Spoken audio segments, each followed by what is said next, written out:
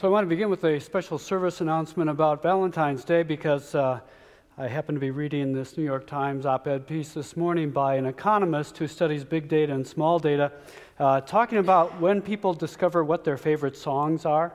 And I'll tell you the long and the short of it is that women tend to discover their favorite song at around the age of 13, and men discover their favorite song around the age of 14.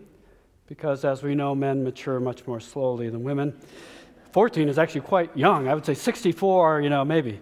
Anyway, so this economist, Seth Stephens-Davidowitz, said that by this data, he can actually determine that what special song people will play on Valentine's Day, depending on their age level, based on this age difference. And so I was thinking that after you bring your loved one to be ashed together, got to be really articulate on that word, this Wednesday at the Ash Wednesday service, you'll want to know what song you're supposed to play when you get home or wherever you're heading after that.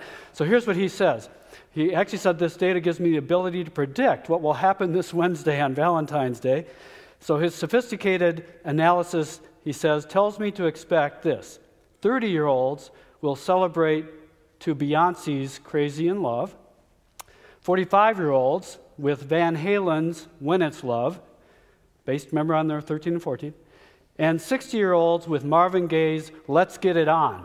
Now, yeah, I was thrilled about the 60s one, that Let's Get It On is kind of a hopeful thing. And so, but what's missing here are age 50s, and I was kind of thinking to myself, well, of course that's why, because Don McLean got it wrong about when the music died. It wasn't when Buddy Holly died. It was when the Beatles broke up. I mean, let's face it. Because, disco? Really? Come on. So send your nasty emails to Paula Russell at info about that, all you disco lovers.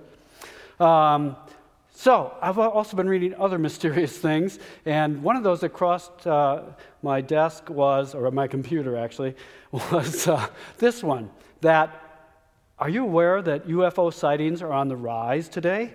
I was not. And, go figure what that's about. But studies of reports from various news outlets across the spectrum show that the number of stories about UFO sightings, the interviews with people who have seen them, are going way up.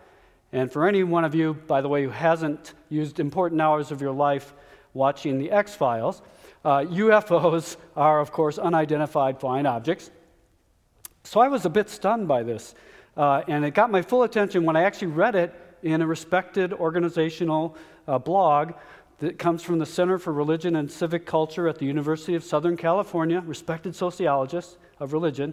And it was in their list of 5 trends to watch in religion in 2018, which they suggest will be a liminal year in religion, meaning that we're on the threshold of some enormous changes. But here's what their first one is. And their number one trend, reported UFO sightings on the rise. Now, that got my attention right away, and I thought, what the heck is that about? What's that got to do with anything? But then I read one of my favorite bloggers, a guy named Marty Kaplan, and he put it all in perspective for me because at this same week, he wrote a blog about seeing a UFO on video. And it turns out that Marty is a big UFO fan. I didn't know that. And just a couple of months ago, the Pentagon, remember that, released a video that was taken in 2004, but they just released it in December, of a film showing a UFO. And here's what it said, the description by the persons who saw it. A whitish, oval-shaped aircraft flying on an unearthly trajectory at amazing speeds. Now, these were not seen by crackpots. That was a report of 2 Navy fighter pilots who saw this and took the video. So I think you can probably see that on YouTube yourselves, by the way. The thing is, as Marty Kaplan saw this Department of Defense video, his only response was this: oh my God, it really confirmed for him all of this thing that he had always believed. And that seems to be the point of the increased UFO phenomenon. It's the same impulse that empowers the religious drive the search for some deeper meaning and purpose in a world that seems increasingly chaotic. And that's the point of this UFO sightings on the rise, for this first trend of religion in 2018. So it seems that whether people consider themselves liberal or conservative, and particularly among the non-religious, by the way, there is this renewed experiencing of UFO sightings. Here's what a professor of religious studies at Rice University says about this to explain it. He says, this is about a massive deconstruction of our religious histories, that when the old certainties begin to crumble, the supernatural erupts more and more into the everyday. And that seems to be our time now, as the old religious histories and the old certainties are crumbling and the world feels more chaotic to maybe everyone. So the sociologists actually expect more stories about supernatural, paranormal, and the mysterious as people seek to find meaning in these chaotic times. So, this is the Sunday of the Transfiguration, as you probably figured out by the gospel reading that Paula just read, if not by the word transfiguration in your bulletin. And although you expect it's about the transfiguration of Jesus, because indeed in the story he becomes dazzlingly white, probably blindingly light, showing his true nature as a being of light. But you don't want to read this more closely. That's not the most important aspect of the Transfiguration. There are at least two misnomers about the text that give a new understanding of what's happening in this story, I think. And one is obvious when you reread it. The other one scholars have noticed in the more recent history of biblical scholarship. The obvious one, and really the most important one for today, the most important point to take home is this, that this is not really an experience that Jesus is having, although, not to say he might not have had this experience in his lifetime, but rather the more important understanding of the text, certainly more importantly for those of us who are followers of the Jesus way, is that this is an experience the disciples are having. In fact, it may well be an oral tradition handed down about an actual group mystical experience sometime following the death and resurrection of Jesus. They're having an actual mystical experience here, and it's reported, an experience of transcendence. And you could even say that these three disciples are each having their own individual experience of transfiguration, because really, most likely, this is an event that's taking place inside of them, though the appearance is outside of them. Their souls are being transformed. They are the ones being transfigured in this experience. And I think this becomes even more clear when the scholarly application is given. I've already alluded to it, really, that actually scholars believe this is a post-resurrection experience the disciples had, that Mark, in his careful editing of the text, has placed into a story about Jesus' earthly life in order to explain more fully who Jesus really was and about Jesus' lineage as a Jewish mystic prophet. So that's why Moses and Elijah show up. It isn't to show that Jesus is better than them, it's to show that Jesus follows in that Jewish tradition. Scholars even point to this strange verse included in the text, verse 9, as evidence that this is a post-resurrection appearance. I mean, I think Mark, as a brilliant playwright or storyteller, who has created this story out of some reality, but for his people, his community in 70 of the Common Era.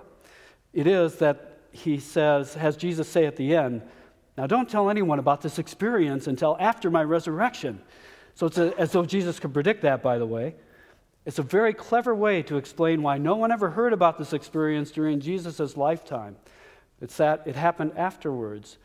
But regardless of how you read that story in that way or just read it as an experience Jesus had and the disciples were there, the important point for us is that this is a mystical experience of the disciples. They are the ones being transfigured. They are experiencing their oneness with the divine in the light of their Jesus experience and out of their own Jewish heritage.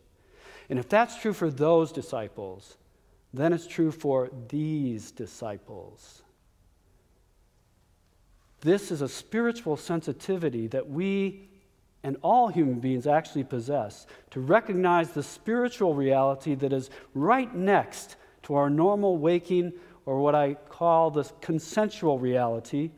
That's a reality that actually is a bunch of ego selves we've gathered together in a collective to kind of navigate our way through life. And it's very important to have this kind of consensual reality and important to live that way. But it also tends to blur our real reality of not being separate individuals or selves, but being connected with all that is. That's what these disciples are experiencing in this transfiguration experience. Their oneness with all creation, with all being, with the divine through that.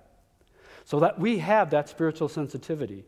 It's why I think that even if it's only a fleeting kind of unconscious recognition that anyone ever gathers in a church or synagogue or mosque or ashram, it's just this longing to recognize there's something more to life. And as I said earlier, that's even how psychologists explain the increased interest in UFOs, that in a chaotic world, this is a way to pursue meaning in life, even if it's only recognizing that there are higher-powered aliens out there. Often the questions our modern mind pose about stories like these is totally misguided. We tend to ask from our scientific point of view, did this really happen? But that's the wrong question. If we ask, did the followers of Jesus experience this, we're on the right track, because this is an experience that anyone who follows the Jesus way might indeed have, even today. Now here I want to point out that when I use the word mystical, this is not something mysterious or paranormal or supernatural or just plain woo-woo, something that nobody experiences. If anything, mysticism means to experience the extraordinary in the ordinary, like watching a sunrise or a sunset, or taking a walk in nature, or experiencing an intimate moment with someone you love and losing that normal sense of self in that oneness. Brother David Steindl-Rast says it most simply. Everyone, he says, is called to be a mystic. The mystic is not a special human being. Rather, a human being is a special kind of mystic. So let me read that again. The mystic is not a special human being. A human being is a special kind of mystic. So I think of the animal world, who are natural mystics in a way because they haven't had the blessing or the curse of consciousness to be able to recognize their separation from everything else in all creation. We have that blessing and that curse, and so that also gives us the possibility to be mystics as human beings, to experience the oneness that is our true reality. So back in 1975, this was actually the year I started seminary, 42 years ago. The New York Times Magazine ran an article entitled, "Are We Becoming a Nation of Mystics?" So this was in 1975 from this respected journal, the New York Times. And here's an account of one of those transcendent experiences reported in that story, sounding very reminiscent of the Transfiguration. This person said, "There was just this familiar room I was in, but suddenly it was filled by a presence, which in a strange way was both about me and within me, like light or warmth. I was overwhelmingly possessed by someone who was not myself, and yet I felt I was more myself than I had ever been before. I was filled with an intense happiness and an almost unbearable joy, such as I had never known before and maybe have never known since. And over it all was a deep sense of peace and security and certainty." It's in those moments that I hope we all have had or will have. When you think to yourself in the midst of some ineffable experience, you know, if I died right now, it all would have been worth it. And then you keep on living. Which is why I think one of the reasons that Peter wanted to build booths to commemorate this sacred experience that he and James and John were having. So if you think 1975 was all that long ago and it doesn't count now, I have other statistics for you. A 2008 survey of youth around the world, 7,000 young people in 17 different countries, found that 75% of those young people believe in a higher power. This is across the world, even in places where church is pretty much non-existent anymore. And a majority say that they have had a transcendent experience and they have come to believe that all living things are connected. That's young people 10 years ago. Those are now what we consider our supposedly hopeless millennials, by the way, now, is that they do have a rich spiritual experience that we can share, actually. And even us adults are kind of catching on to that. So in a 1962 survey of the adult population in the United States, 22% of adults reported having a profound experience of communion with the universe. That's how the wording was titled. By 2009, that percentage had more than doubled to 49% of Americans saying that they had a profound experience of communion with the universe. And one of my favorite statistics comes out of the recent Pew Research that asks this question, seldom reported question: how often, if at all, do you feel a deep connection with nature and the earth? And across the board in the United States, like, it didn't matter what religion you're in, Christianity or Muslim or Jewish, you could be atheist, you could be agnostic, you could be any form of denominational Christian that you have. 60% of adults said that they often feel a deep connection with nature. And if you add those who said that they sometimes feel this deep connection, that percentage rises to about 85% of Americans. Virtually everyone experiences a deep connection with nature. Those are mystical experiences that are both more ordinary and more extraordinary than our minds could have ever imagined or made up. So again, that great thinker David Steindl-Rast, again, defines it most purely, I think. Mysticism, he says, is the experience of limitless belonging. Limitless belonging. That was a close second for my sermon title this morning, because that's our birthright as human beings, to be beings of limitless belonging. So here's the final point. The disciples share this experience as a group. Peter, James, and John, and in my imagination, and I actually think in reality, because she was one of the major leaders of the early Jesus movement, Mary Magdalene and probably other female disciples are there as well. What happens there is that the mutual support of the disciples in their discipline, their spiritual practice, that in fact allows them to be open to this experience of transcendence, to recognize the same presence in themselves that was in Jesus and in Moses and in Elijah. That's what's really happening here within the disciples themselves. So we need each other on this journey because we are all the beloved sons and daughters of the divine. We need our support, mutual support, and our mutual encouragement.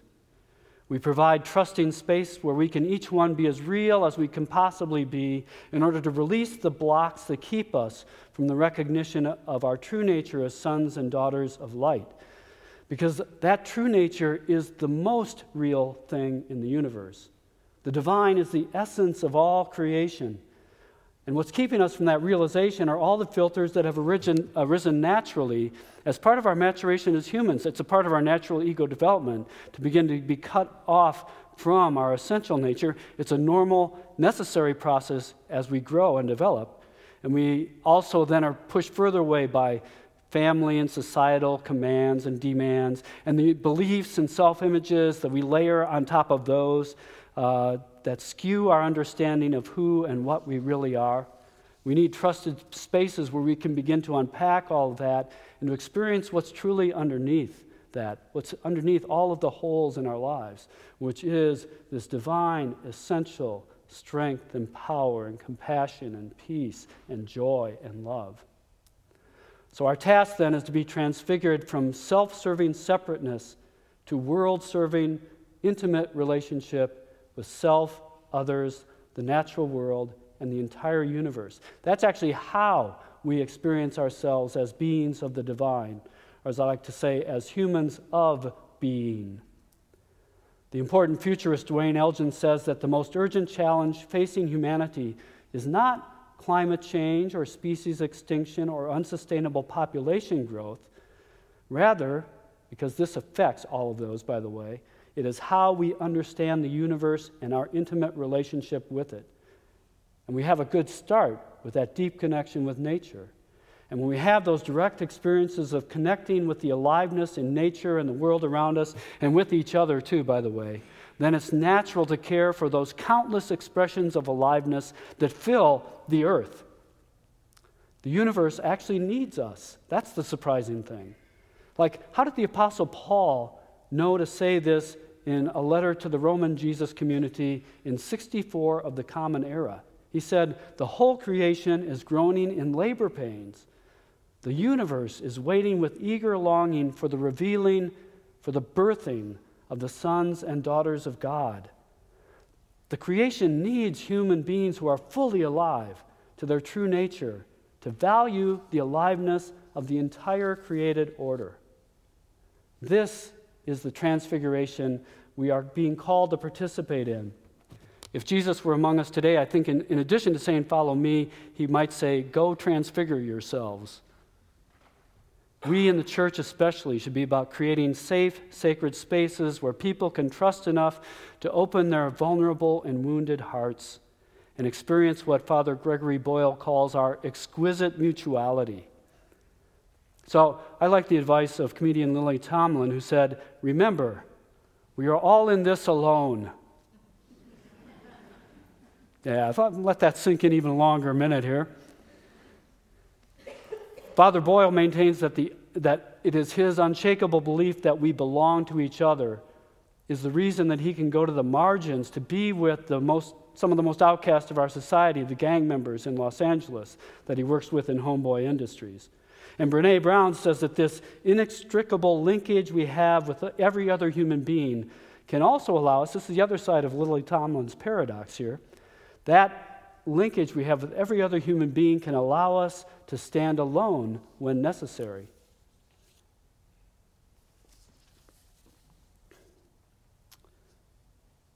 Houston Smith once said that these experiences of transfiguration are important, but they are way stations to opening more fully to being lived expressions of the divine, which is the negative side of the building of the booths, to reify these experiences, but rather to hold them sacred and then to be open to more experiences like that, so that we begin to build our capacity to maintain the deep well that needs to be our capacity to hold the experience of the divine presence. And more as we have these experiences, it gives us the trust that the universe is a loving place that we can allow ourselves to rest into and experience our true nature as these children of the divine. That's a powerful thing. I think it's why the Bible talks about the fear of God often. It's the awesomeness of this divine presence that is our birthright as humans of being. So Houston Smith said this, "Might we begin," he asked, "to transform our passing illuminations into abiding light?" That's the building of capacity. To become abiding lights, to become, as Bruce Chilton calls followers of the Jesus way, vessels of divine light.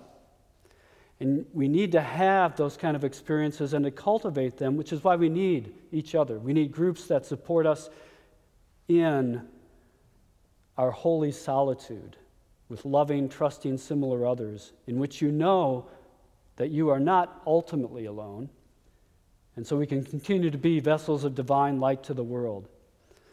Walter Brueggemann says that God's hopes are to be performed through human agency, which is why Gandhi could say, "Be the change you want to see in the world."